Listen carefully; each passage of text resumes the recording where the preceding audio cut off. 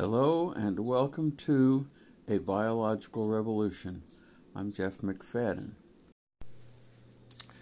One of the problems that we're having that we associate with what we call global warming is water. Water's become a problem already, and it's going to become more of a problem. Our water problem occurs in two ways. We have droughts and we have floods. And the way to understand that, the way to understand the change in the water weather, the water climate, is to understand that global warming weather is just like the old weather, except it's faster, because we have more energy in the system, and energy equals speed. You know, the way you make your car go faster is you push down your gas pedal. The gas pedal lets more petroleum into your cylinders, and when you set them on fire, they make more heat, and that's more energy, and your car goes faster. Same principle. Okay, so the ground dries faster. Right now, I'm in northwest Missouri, and we had a very wet winter, and we have had a reasonably wet spring. But I observed that the ground dries much faster. We've got saturated ground. Used to be, you went from saturated ground to dried ground after spring rains, and it was a slow process as the ground dried. But now, because the wind is on average faster than it used to be,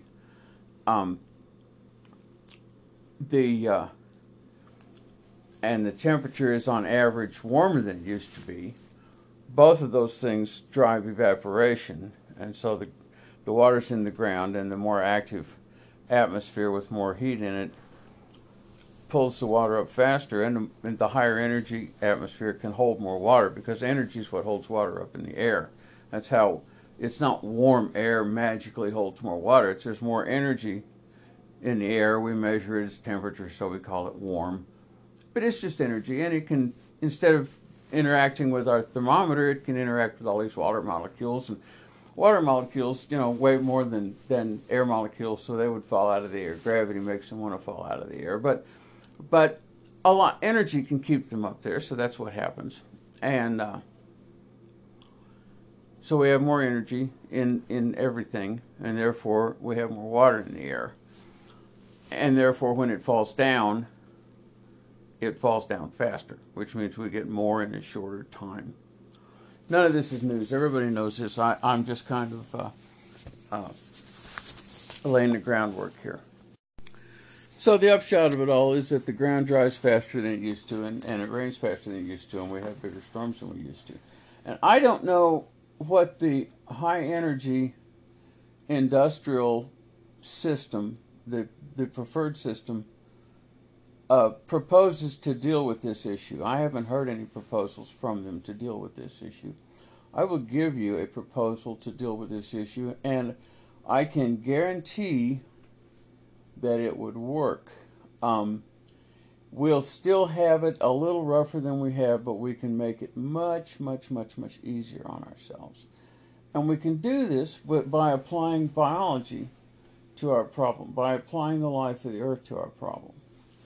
Step one is, and these steps are simultaneous. You don't do one of them, and when you're done, you do the other one.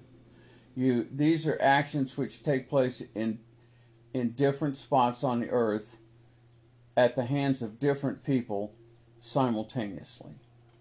But it has to be agreed on so that a lot of people do it, and there will have to be some structural changes to get there. But basically, this won't cost any particular body anything. It'll just, this will be just the sort of money that it costs to run your everyday bureaucracies.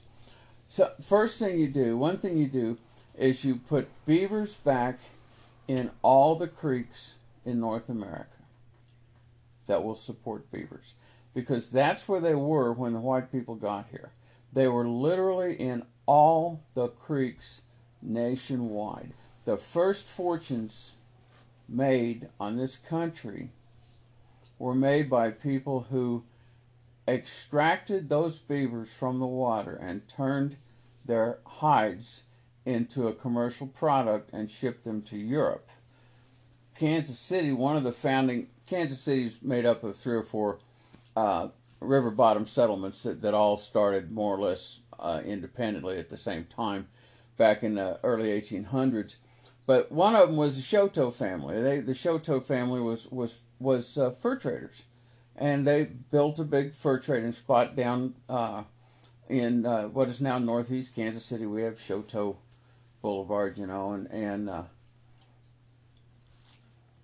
what they did was they made the fortune that founded Kansas City by turning live beavers into dollars. Except that it was a one-way street. They just extracted all the beavers like we extract all of everything. They extracted all they possibly could. And the only beavers that got away were the ones that lived in the big rivers. And beavers that live in big rivers are slightly different in habit than beavers that live in small rivers. I don't know whether you can take beavers out of big rivers and put them in small rivers and have them satisfactorily adapt or not. I'm not sure. A lot of what they do is instinctive, so I'd say the odds would be in your favor. But beavers in big rivers don't have to build dams. The river never goes away, and they dig burrows up into the bank below the high water line, and they burrow back into the bank, and then their homes are up above the high water line in the mud. But I'm in Kansas City. I grew up in Kansas City, and there's a river called the Kaw River that runs through downtown Kansas City, butts into the Missouri River right at the upstream end of the major downtown of downtown Kansas City, Missouri. And really pretty much where the main downtown of downtown Kansas City, Kansas is too. These two towns were built on 2 hills diagonally across a junction of the Kaw River and the Missouri River.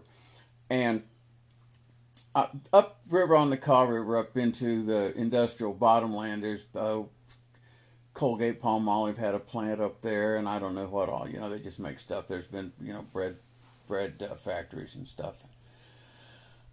But it's a real commercial river. I mean, it's an old dead looking river in the middle of an industrial city, and I was sitting. There's an island down there, and I was sitting on the downstream end of that island one night. Oh, I don't know, 40 years ago, 45 years ago. It's not been recently, but it hasn't changed significantly. The environment hasn't changed any. And I was sitting on the downstream end of this island. It's about 12th Street, Kansas City, Kansas streets in the Kaw River, looking out over the nighttime, and a beaver came up, upstream. 2 of them came up, and they hung in the current about, I don't know, 12, 15 feet away from me. I was sitting on the bank, and they were in the river. And rivers are easier to stay stationary in than lakes are, because on a river you can point yourself up current and you can apply an amount of energy that's equal to what the river's got. In other words, you swim or run your outboard motor the same speed as the river current, and you can just stay in exactly one spot. You don't blow around like you do on a lake. You're just, boom, you're there. You're stuck in that spot. It's cool. So these 2 beavers came up, and they surfaced a little ways offstream from me, and they hung there in the current, and they looked at me, and I looked at them, and we looked at each other, and it was pretty cool. And after a while, I don't know how long, one of them gave his tail the legendary beaver slap curve whap, and they were gone, poof, and I never saw them again. But those beavers lived right in the middle of downtown Kansas City. The big rivers still have beavers in them. And so the beavers are living, but we're not gaining any benefit from them. Because what all those beaver ponds did was they made rapid flooding almost impossible. Because no matter where it rained in the whole country, all the water running downhill had to go through this beaver dam, and then it had to go through this beaver dam, and then it had to go through this beaver dam. And it eventually got downstream, but it didn't get down there all at once, and the thing that would sweep semi-trailer trucks off a bridge like it does now.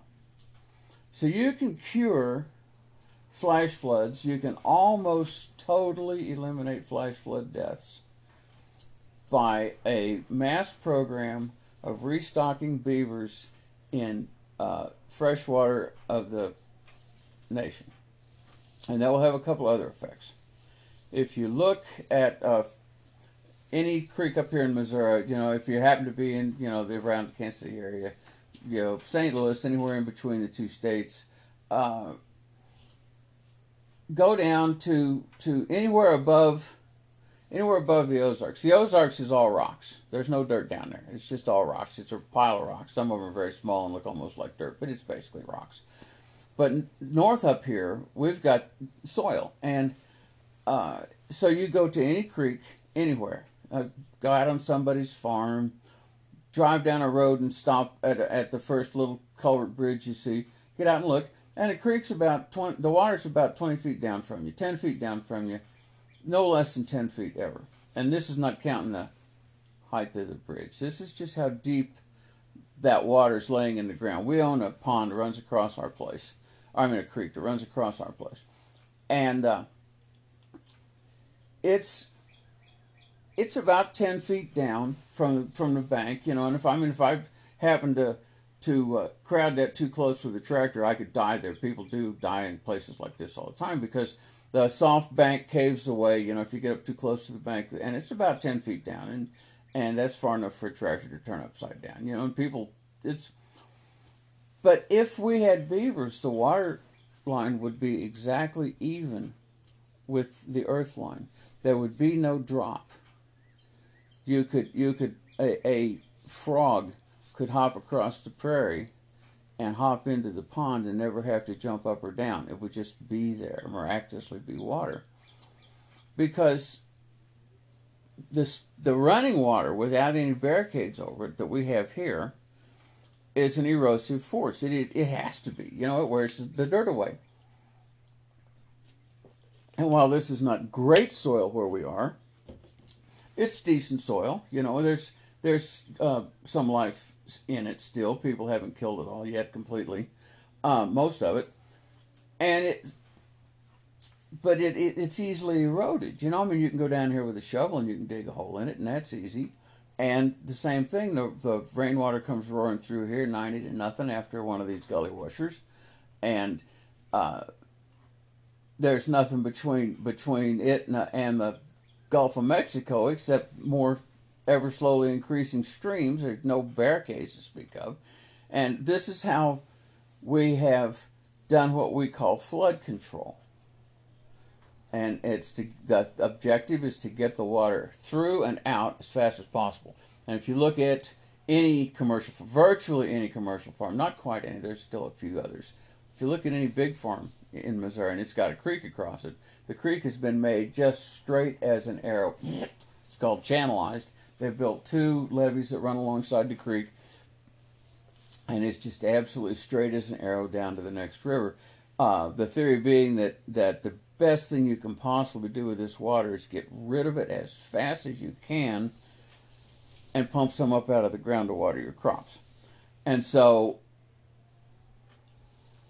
we have these horrendous flash floods because we're moving a larger quantity of water out of the soil in less time into the atmosphere where there's more energy to accumulate it into a storm. You look at a thunderstorm, what makes that cloud big, high, and flat top? That's the rising energy inside that thing, and it's spontaneously moving to an area of lower concentration. And at the same time, it's building up for just one terrific gully washer. And we get them. Everybody knows if it rains harder than it used to. And so we can't stop the rains harder all at once. We've made that by accident, and now we're stuck with it. But we don't have to let it eat our lives. What we can do is we can get beavers and spread them through all the creeks everywhere. I know I'm going back over this, but it's so simple, and yet it is so devilishly complicated. The beavers can stop the floods. They not only can stop the floods, they will stop the floods if we let them. All we have to do is install them. We don't have to operate them. We don't have to maintain them. We don't have to buy fuel for them. All we have to do is install them. If you want to think of this as an industrial process, if it's wrong somehow to think of it as being that Earth knows how to fix herself and we should help her, if you want to think of this as an industrial process, we just go out and we source some beavers. And we handle them in such a way as to not reduce their value as living creatures. We protect our investment, and we install these beavers in every creek in North America.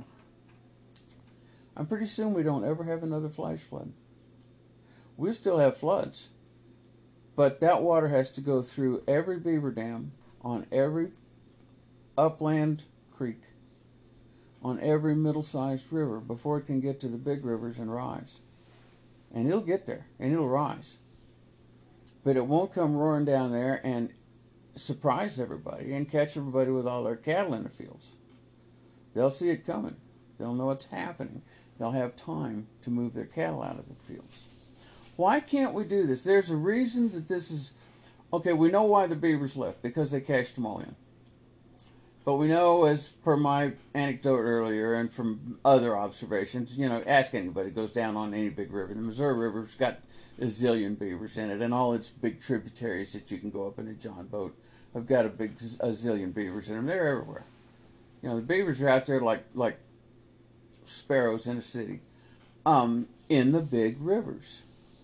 But they can't come up into the little water because we farm every square foot in the largest industrial high production system in the world. And our agriculture industry cannot function as it does and accept the inevitability of beaver ponds and work around them. Beaver ponds make the creek ecosystem much wider. So you've got a creek, down here in Tom Waters Field someplace, and it's 6 feet wide, and it's as straight as an arrow, and it goes into the Missouri River. And if you put beavers in there and let them have it, planted willows, you'd have to plant willows along there because beavers have to eat trees. And willows are one of their favorite. And they grow like weeds. You could just drive up the river. You could drive up all these tributaries in a donkey cart, sticking willows in the dirt. And pretty soon you'd have enough of a woodland ecosystem to support a family of beavers. So...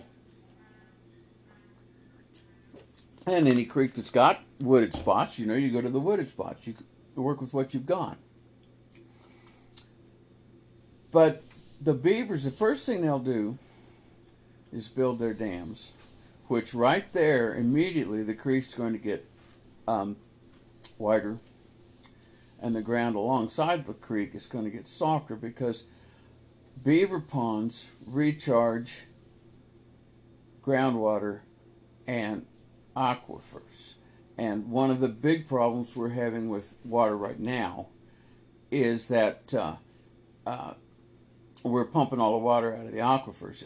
One of the reasons farming is getting more expensive is because the farther you have to raise water, the more it costs. Raising water from down to up has long been one of the curses of mankind.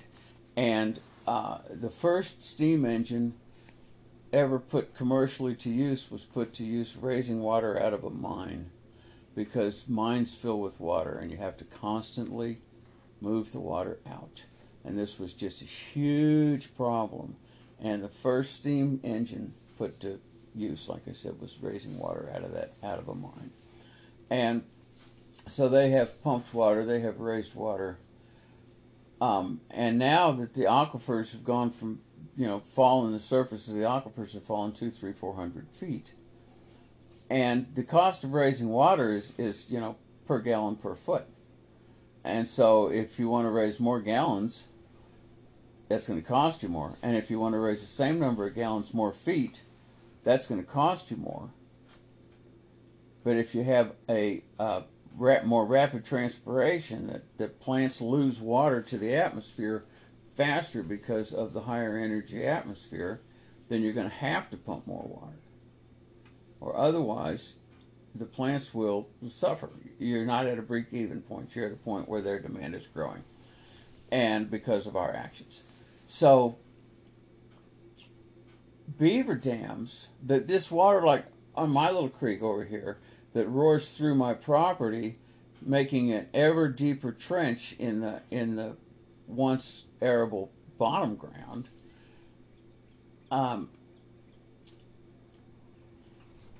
If it had, beaver dams would raise the water level right up to ground level. So in the middle there, it'd be 10 feet deep. And they'd start, and that would make it wider because the creek, the banks aren't totally vertical. They're a sharp, deep V, but the deep, taller it got closer to the surface, so wider it would get. And they would eat the trees they could reach without getting off the bank. And then the next thing they do is they say, well, I need to move a little farther to get to some more trees, so they dig canals. So a beaver pond isn't just a pond, it's this whole ecosystem in the valley, and there's canals that go out, and those canals provide habitats for various kinds of frogs and various kinds of bugs, and they provide watering for various kinds of creatures, and they provide habitats for waterfowl. And but you can't plow that ground anymore. And you see, our agriculture system says we must plow every square foot so we can have more corn, so that we can hound our legislators to make laws that we can put more corn in the gasoline, because we've got so much corn that we can't use it. So we can't have beavers. And if we did have beavers, I live on this little dirt gravel country road out here in the middle of no place, and there's a little, the creek that crosses my property crosses the road down the way here. And if the beavers moved into this is a way upland creek. This is a seasonal creek, and if the beavers moved in here, it would go from seasonal to permanent, because that's what beavers do. But they might also flood this road down here. And the way this works, having roads, is,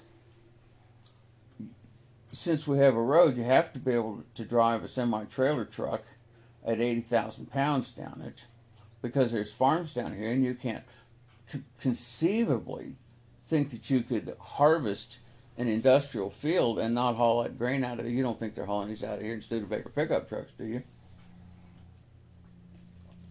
So you can't build a cheap wooden bridge over a beaver pond to get in and out. So all of a sudden, if the beavers, God forbid, should back water up across our road, it would be a disaster.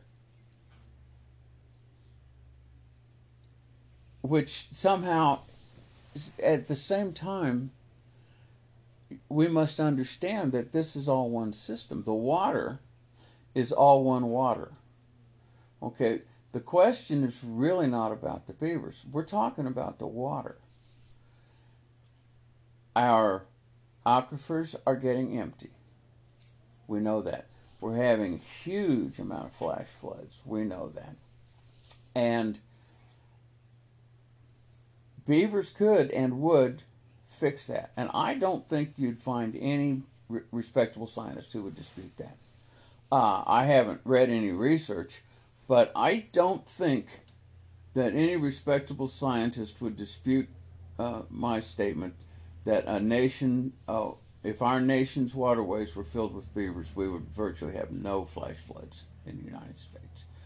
And I mean, flash floods are costing us a fortune. Flash floods in Nebraska this year killed thousands of livestock. And there's so many people to point at and to blame. But really, it's all one thing, that was our industrial system at work. We have created this large-scale system, and when all the fields are, 10 miles, all the fields are a mile long, 2 miles long, and there's no fences, and there's no tree lines, and there's no creeks, and there's no beavers. The only way you can have a flood is flood all of it at once with no warning. It's not like that was a surprise. I mean, everybody was surprised, but that's because they didn't consider how these things must work. We're only talking about gravity here. We're talking about gravity, and we're talking about all the stuff I'm talking about is known by researchers. They know all about how turbulence in a fluid slows down the forward motion and consumes energy, because they study, on a container ship going across the ocean. We know that if we design that container ship just right, one of the things if you ever see a picture of one out of the water, they got this big bulbous nose, this thing that sticks out in front of them. It's literally called a bulbous bow. And the reason it's there is because they discovered that it reduces the turbulence of the water as it runs along the sides of the ship, and turbulence slows the ship, and turbulence makes it so that they have to use more diesel fuel to keep up the same speed. So turbulence consumes energy, and this is a fact that no industrial user in the United States would ignore for a moment. But we know for sure we could have turbulence created in every waterway in this country, and our only cost of doing it would be encouraging habitat for and introducing beavers and just letting them go.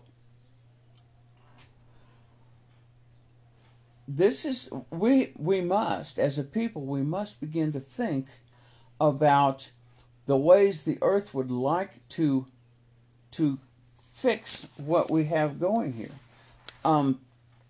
Because much of our problem is because of alterations we've made in the earth in my lifetime, and since the colonists came to this continent. The beavers, like I said, that began right when the colonists got to this continent. So all these modifications have added up.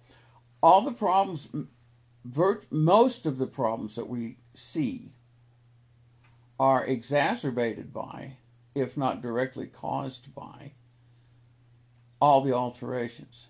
And we look at one thing, we see that the temperatures are higher, and we say global warming is causing this.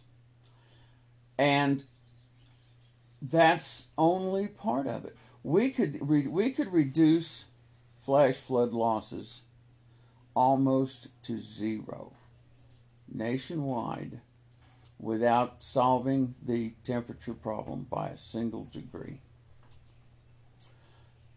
by a tenth of a degree. We could do that. We could literally alleviate our flash flood and flooding losses nationwide, even while the amount of carbon being I can't think of the word, squirted out into the atmosphere continues to go up, because it's still going up. Everybody talks about global warming, but it's like, that's just a joke. It's literally a joke. Nobody has a plan that says, okay, tomorrow we do this. It's all the plans are descriptions of the end goal. Okay? Everybody describes to me what America will look like after we're done with the conversion. Nobody is going to tell you what to do next to make it better tomorrow. or even to get closer to your plan, because you got to wait for the government. We don't have to wait for the government. If states wanted to, they could introduce beavers. I tried for all I was worth to get my state, Missouri, to help me introduce beavers on my property. It's against the law. You can't do it. They say, if you've got habitat for beavers, they'll show up. Well, yeah, but I'm almost 20, now I'm probably closer to 30 miles of river that runs directly through agricultural fields and bottoms to get to me. I'm about the first stop above heavy agriculture. So what they're telling me is that two different beavers, not genetically related, are both going to swim 35 miles maybe upstream through places where if they built dams, somebody would come out and dynamite them, and they're going to show up on my place. And I will grant you that that is theoretically possible, but I would say that it's not realistic. So, what we have is that our large-scale, high-speed, high-energy industrial system is not compatible with an absolutely free resource that would solve one of our major and deadly problems. The two systems are not compatible.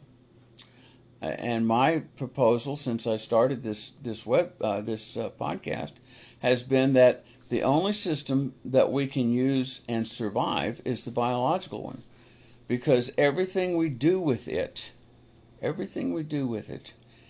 it requires installation only. The only two things we have to do with the beavers is introduce them and not kill them and not bulldoze their habitat. That's all we have to do. Introduce them and not ruin the world that they live in.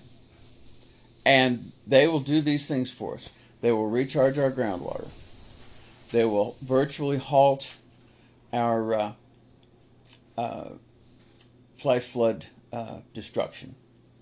They will capture eroded water from immediately upstream and turn it into rich, farmable bottomland.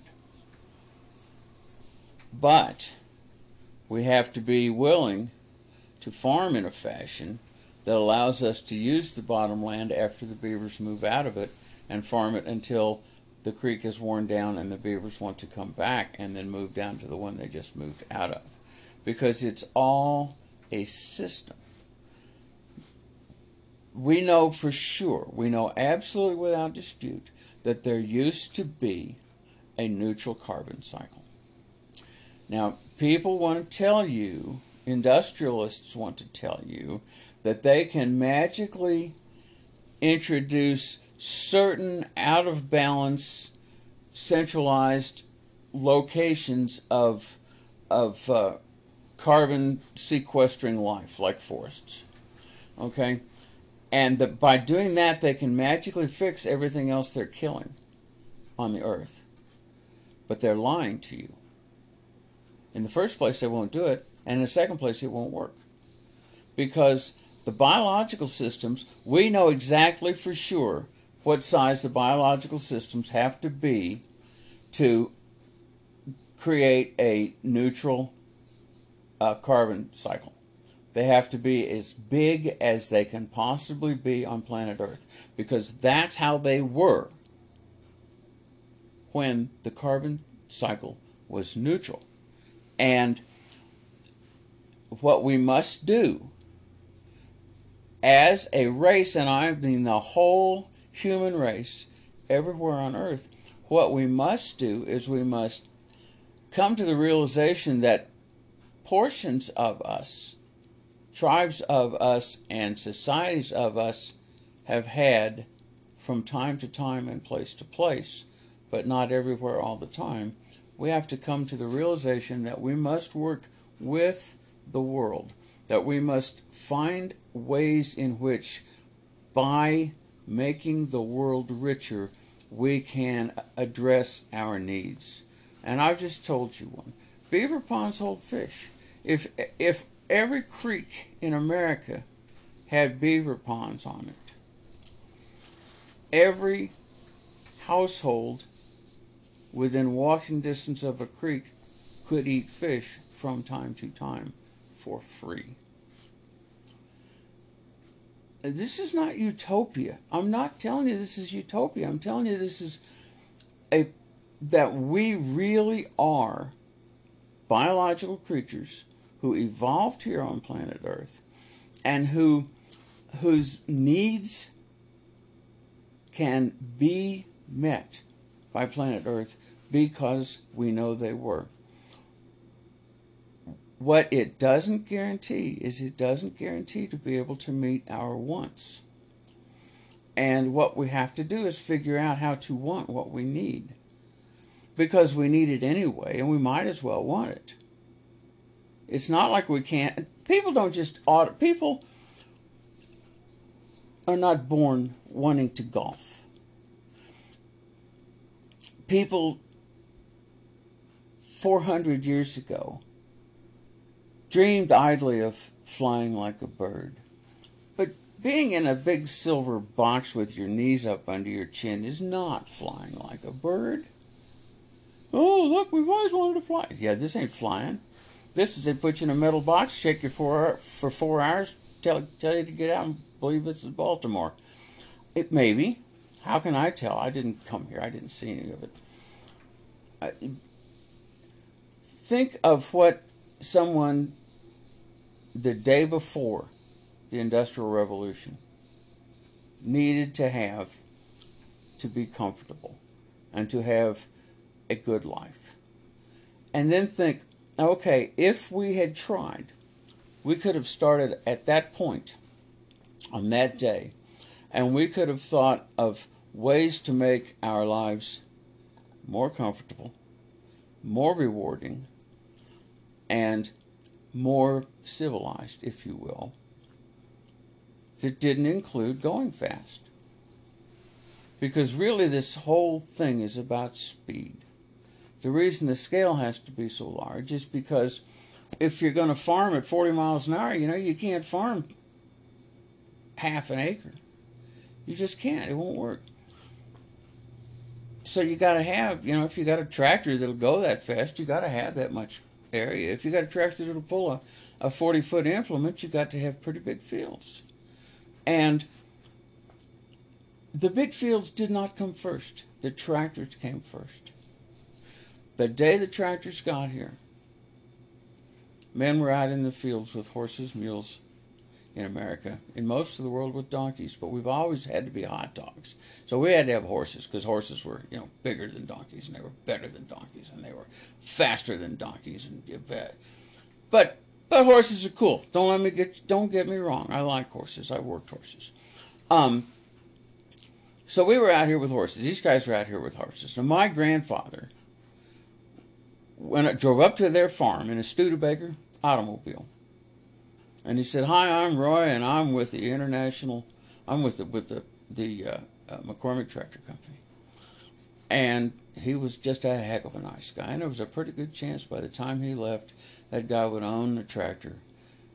And the McCormick Tractor Company would own another team of horses, which they would send to the slaughterhouse, because that's how this worked. The guys already had the horses. They had to get value for the horses to buy the tractor. Had to have trade-in value. So they did. And the horses had to be sent to the slaughterhouse, because if the horses had been put on the market, you'd have been able to buy a good team of workhorses for a third of the price of a tractor. Nobody had been dumb enough to buy them. And everybody bought the tractors, and everybody was happy. Until about 10 years later, when they didn't have any baby tractors running around the farms. And then things got out of hand, and we've really never gotten it back. And I don't believe my grandfather saw that coming. I think he honestly believed in what he was doing. Anyway, we could fix a lot with beavers. We could also fix a lot with trees. We know for sure that the wind has to blow faster because there's more energy out there. And the energy, okay, now I'm not going back there. I've done that 40 times today. I'm sorry. The wind is blowing faster. And once again, it's the same thing you do with the water. We have a fluid which is moving at a higher rate than it was before. And we would like to slow that rate down because we find it destructive. And what we have to do is we have to introduce turbulence. And the way you introduce turbulence is you plant a bunch of trees. And if you're smart, you plant a bunch of trees in ways that they all provide food. You plant, well, of course, most of them will anyway. That's what they do. You know, that's how this world works. Everything that lives here provides food for everything else that lives here, which provides food for everything else that lives here, and it goes around and around, and it never runs out. It's the only perpetual motion machine that really works, and that's because it's not a perpetual motion machine, because nonstop, 24 hours a day, for the last 5 billion years at least, energy from the sun has fallen upon this planet to provide the motive force for everything that had to happen. And the planet, when it drew together into a globe, drew together so tight that the inside of it melted with the concentrated heat. We've talked about how you can increase temperature by concentrating anything in a smaller and smaller space. The total amount of heat energy inside it will be more concentrated. So when they concentrated all these rocks and stardust and stuff down, butterflies, I'm sure there were butterflies. Anyway, when they concentrated all this down into a globe, this is just a way of expressing that which is not known. We know what happened. Gravity caused all these particles to attract one another, and the ones that were closest together felt it the most, and they attract the most. But see, I already anthropomorphized them. Anyway, when the globe formed, the gravity was so great and the pressure was so great that the inside of it melted and turned into fire, and it still is. So this thing we live on, up somewhere down there under your feet, there's this big glowing ball of molten rock, steel, and everything else. A lot of it is iron, in fact, and it's glowing. There's a pretty good chance that's where life came from originally, was from the internal heat. That's a side story. Anyway, the Earth is not a closed system. It is an externally powered system. But what the things here do with the power, what the biological systems of Earth do with the received power, is they provide a system in which absolutely everything that lives here has all of its needs provided for by the system. And that can include us. And we don't have to be naked savages for it to include us. We're not. What we have to be is we have to be gardeners of our earth. We have to say, I look around you and I see that you need things to be in greater health so that you can better care for me and my needs. And one of the things we would do is we'd plant trees we'd plant trees along fences, and I'm not talking 1 row wide. I'm talking maybe 50 feet of trees, maybe 20 feet of trees, and we would deal with it. Most of the fences out here function, well, no, that's not true. A lot of the fences function as property lines. Others function to keep livestock in, but I don't see it getting rid of them very soon, although it would be ideal if we could, but that's far down the road. But we need trees not in some big place. We do need trees in big places. Like, for instance, we need the whole Amazon rainforest. We need it all. We can't afford for people to turn that into cattle pasture because we're all going to die. But we can't get there right now. And we can't stop them right now. And we're here. Okay? And right now today, we can make this place healthier, stronger, richer, and better able to care for us. And as we did so, our systems, our everyday life within this industrial system would become a little bit more robust. if we cut down the flash floods, then life would be more robust. And you know, Nashville and towns all over the country periodically just get blasted with a flash flood, and we can't stop the rain, and we can't stop the water from rising. We can address that, but that's a long-term issue. The short-term issue is to try to get it to where the water rises an inch every 4 hours instead of an inch every 4 minutes. And we can do that just by putting beavers in all the creeks. We can cut down the wind by putting trees between everything, making all the fields a whole lot smaller. But this agriculture that we have now, as it is, in my opinion, is not tenable. I don't believe that the planet can survive industrial American agriculture. I think the wider it spreads, the worse our problems get, the more the more in danger we become of the ecological catastrophe. This is not global warming. This is an ecological catastrophe. And if we view it, then we can address the issues with things that might work. And there's no possibility that we can go on living like we live. That's the objective of the high-speed, high-energy, large-scale solutions, the electric cars and the solar panels and the wind generators. The objective of that whole plan is that we go on living just like we do now. And the AOC can still fly back and forth between New York and Washington, D.C. if she does. I don't know if she does. I just made that up. But people, this is how we do it. We just have all this speed. We have all this energy. In the long run, that just cannot continue. I know it's fun, but the systems within which we live are dying. That's an empirical fact. I'm not being an extremist. It's an empirical fact. I mean, we know for sure that the reefs in the oceans are dying, and we know for sure that the I can't remember what they call them, the plankton, the almost invisible things that swim in the ocean that everything else on the whole planet lives on.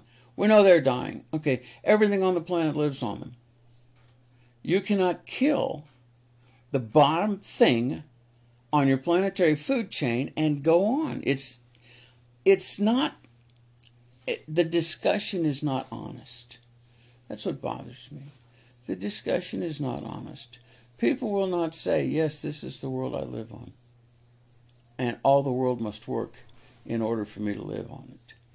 People continue to say, oh no, we can live fine without it. I got a response to a tweet on this topic the other day. Mars. It's all it said, Mars. Yeah, right. Think about that for a minute. All 7 billion of us on Mars, under a glass roof where the wind never blows and the sun never shines. It's dark as a dungeon way down in the mine, and anybody who wants to go there is a lunatic. I want to go a little deeper into trees and water management, and I confess to you here that I am moving away from a reliance on real science and research, and going into the land of the anecdotal. But I'm not going to dispute science. This is just what I'm talking about now is not proven by anyone. I think you'd find some, at least, respectable scientists who would say, yeah, this is believable, but nobody's ever proven it. Anyway, the theory is that wooded areas create their own macroclimates or microclimates. Trees transpire a lot of water. They suck water up out of their roots, and it transpires out through their veins, through their leaves. It's the same way we work, except we put it in through our mouth and it goes downhill.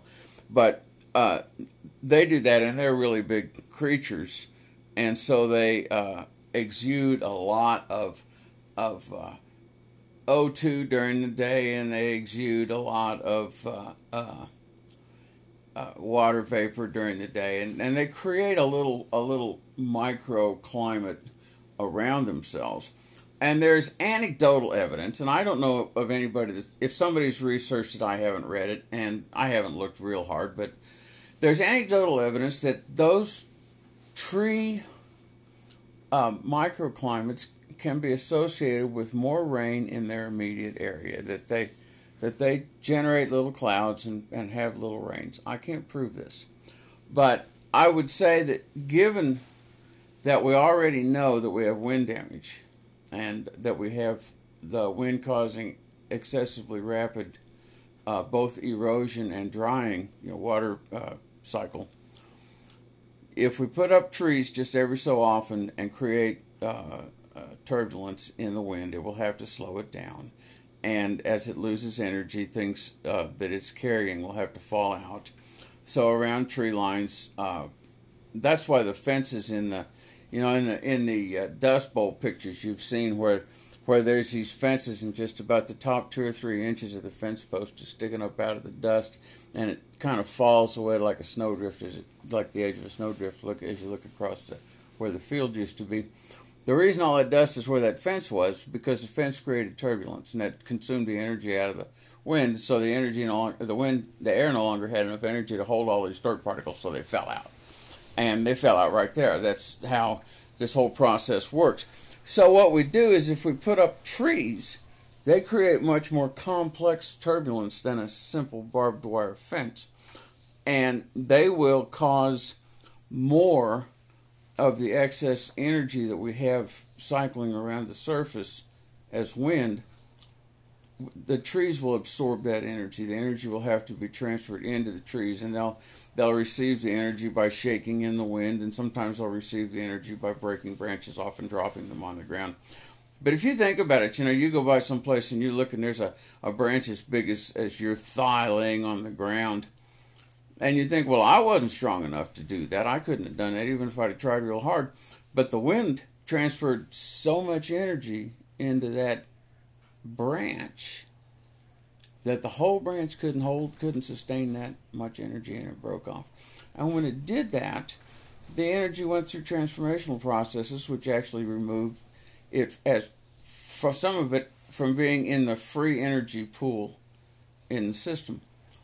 Because we have too much temperature means we have too much energy, and we have too much carbon means we're catching it, but that's a different issue. Now we have the energy, and we have to find ways to cause it to dissipate in ways that are not too destructive. Breaking a big branch off a tree is kind of destructive. But you know that you can make a significant difference with enough tree lines. And this area where I live used to be what's called a savanna, which meant that all the hilltops would have been grass, and all the hillsides and creek bottoms would have been forests and beaver ponds in the creek bottoms. But now all the forests are gone, and it's something different. The whole system is broken. I keep coming back to this. And we have enough knowledge to repair huge pieces of it, huge functional pieces of it. I'm talking about an engineering project here. I'm not talking about a pipe dream. I'm talking about ways to engineer our way out of the mess we're in, using the materials at hand in a non-destructive fashion so that we don't have to mine them or extract them. It's the same principle as mining something. We go out and we mine to get lithium and cobalt, and we combine them together into batteries, and everybody has a cell phone, including the one I'm recording this on. And that's one way to interact with the world. That's one way. But you can also alter it in ways that accrue to your benefit, but instead of extracting the value out of the earth, you direct the value on the earth in such a fashion that you get from it more value. The difference is the value system we have now is how many dollars can the guy in front get.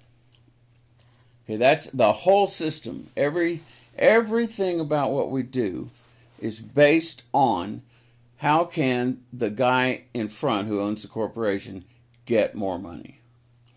And I defy anybody who believes capitalism works to tell me how that could be other than possible.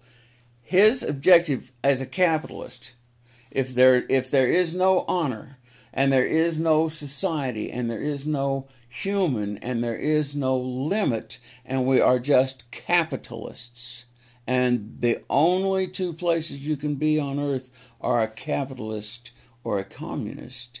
And if those brackets exist, and we are capitalists, then the only possible rational action would be for the people who own the most to do the most to increase what they own. Now how capitalism works? It's rational self-interest to want to provide for yourself. And we have defined it as being no difference between the rational self-interest that I have to sit here in this 240 square foot house with the ceiling fan lazily spinning above me and be warm, well-fed, satisfied with my life, and in love with my partner in life, and with a very good dog sitting beside me. That it would be more rational for me to be trying to get more money, because a rational actor pursues self-benefit, and self-benefit can only be defined in money. And I say to you, my friends, that is a disease that is killing our society.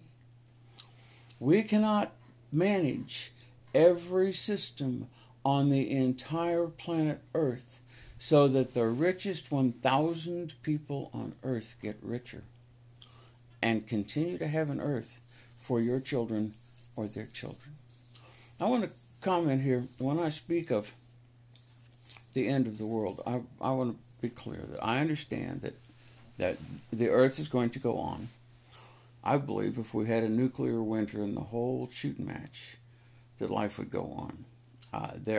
We know for sure that there are microbes that live in volcanic steam vents in the bottom of the ocean. They've never seen the sun. They've never tasted oxygen. And I'm pretty sure they just cook right on down there in their incredible environment if we obliterated all surface life with nuclear weapons. So life will be here. And life will return, because life is an emergent property. And emergent properties must emerge. So life will be here. We're not going to destroy the planet. But if we destroy essentially the entire ecosystem that we have here, I believe one possible outcome is that we could literally destroy it down to microbes. That we could pretty much take care of all the things with backbones and because, like I said, we're attacking the bottom thing on the food chain. And I'm pretty sure if you push the bottom floor out from under this building, the rest of it's not going to stand very well. I mean, I can't prove it. I haven't done any research. But I'm pretty sure of that. So, that's one possibility. Another possibility is that it doesn't get quite that drastic, and a few thousand people hang on, or a few million people hang on, and we can't read and write. We can't, but we're still alive, and we're making our entire living for thousands of years by mining these things that we don't know were once called landfills. And you can find hot dogs in there and just eat them just like they are. It's like manna from heaven. It was written in the holy book that God Almighty placed a hot dog in the landfill that we might live. I mean, it could get grim. It could get real grim. don't see any other possible outcome for if we retain the current industrial speed and scale and energy level, because it's about the systems, and if we don't maintain them, then we won't have them. And water, the thing is, you can see that all these are intertwined, because we talked about water, which led us to beavers, which led us on to trees, which led me into wind, to get the wind to slow so it doesn't destroy everything so much, but the water's still involved because the trees are moving it from in the soil up into the air. And what we want is, we want a water cycle that moves rapidly in small scales. Okay, the water cycle we have now moves in huge scales. So we have all this evaporation, and all that energy goes up into the sky. And then we have all this rainstorm, and that energy comes crashing back down. And Houston's gone. And what we want to do is, we want to have small, compact, discrete pods or bulbs of humid air form, not too far up in the air where the thunderstorms are, and not have too much water in them when they reach a difference point and they're able to rain, and it's not too hard. What we want to do is, we want to take the systems that we have increased in scale, and we want to bring them back down to a scale where the scale of our problems is not so great that it kills us in big crowds all at the same time. But it is still, you can't break it apart. I've taken these two pieces out and used them to illustrate a biological solution. But I've just brushed over, how land management would have to happen in order for all these tree lines to get built, and the scale of farming equipment that you'd have to be able to farm between all the tree lines. See, this is how it was when people were farming with horses. All the tree lines were already there, and all the small fields were already there. In this part of the country, I mean, they weren't down in Oklahoma. That's why, Missouri didn't blow away during the Dust Bowl. A place that blew away down in the Dust Bowl was down in Oklahoma, where it's arid country. There weren't very many trees to start with, and they didn't keep any of them. There was nothing to hold the soil together. Up here in Missouri, all the pictures from the Dust Bowl, there's all these little bitty farms and all these guys out here with 2 mules, and we actually had a different ecological disaster in Missouri than they had during the Dust Bowl. We had all these people on the ground with no knowledge of how to care for it in such a way that it would produce for them forever, and use the fruit and not plant the seed corn, not spend the capital. I don't care what your preferred. I mean, all the things that we wouldn't do if it was business, they're what we always do on the planet which created and sustains us. And yes, this ecosystem did create us. I don't. That's it. That's all on that topic. And I've lost my place. So Missouri was covered, as I was saying, before I did lose my place, with small farms. And people were farming with animals. This sounds like exactly what I'm recommending now, right? And we had our own little ecological disaster here, because the small farms and the small farmers burnt all the forest so that they could get ash into the ground, which would give them fertility, and they killed all the white-tailed deer, and they killed all the turkeys, and they killed most of what was here that you could eat that lived in the woods, because it was the Great Depression and nobody had any jobs and there was no money floating around, and these people didn't have any knowledge of of land husbandry.